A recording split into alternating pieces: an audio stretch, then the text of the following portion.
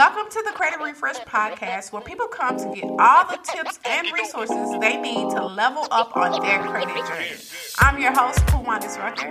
Let's get into this episode. So what is a 1099-K? The 1099-K, it reports payments and transactions from online payment apps or payment card processors over $600. So if you received any money from platforms like Venmo, PayPal, Facebook, Marketplace, Etsy, Uber, Cash App, any of those kind of apps for the 2022, you may get a 1099-K form in the mail.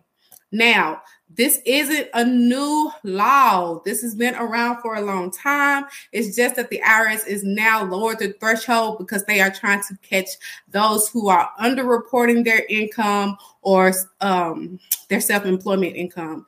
So the American Rescue Plan Act of 2021, it again dropped the requirements for the 1099-K form for 2022. It used to be $20,000 and 200 transactions. Now it is dropped to $600 on any one platform.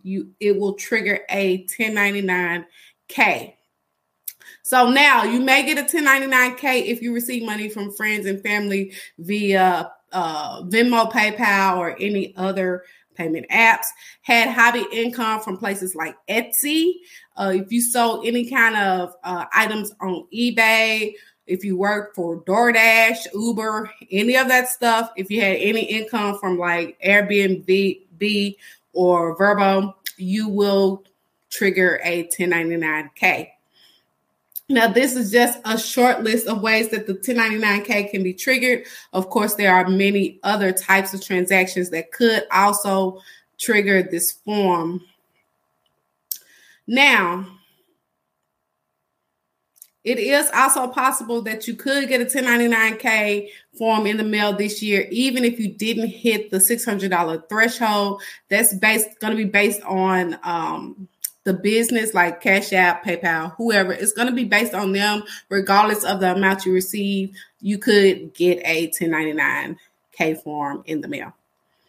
Now, let's talk about what you should do if you get a 1099-K and it's not earned income. So if you get any money on these platforms and it's money that you got for personal, like a personal money, if you got a gift or if somebody has given you, reimbursed you money for something that you paid for, like maybe a meal, or if you're splitting rent with someone and they reimbursed you through one of these payment apps, let's talk about what you should do, because these are not taxable. So if it's a gift, or if you're splitting a payment with someone or something like that, it's not taxable. The money must be earned for you to have to report it on your taxes.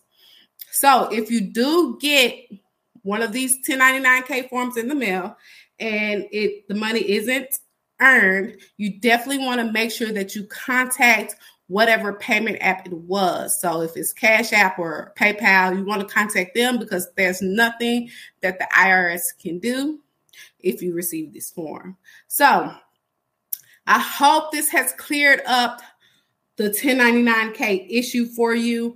If you are not a business or if it's not earned income, the 1099-K is not taxable. So if you get that form in the mail, make sure that you contact the company that you received it from. So for the month of December, I am still doing free consultation calls. If you have any questions about your tax situation, you can definitely jump on a call with me. You can go to bookwithkiwanis.com. That is bookwithkiwanis.com, or you can click the link in my bio. It'll take you right to the booking, and we can jump on a call together. Now is the perfect time for you to start preparing for the tax season. Thank you for listening to another episode of Credit Refresh. Don't forget to subscribe.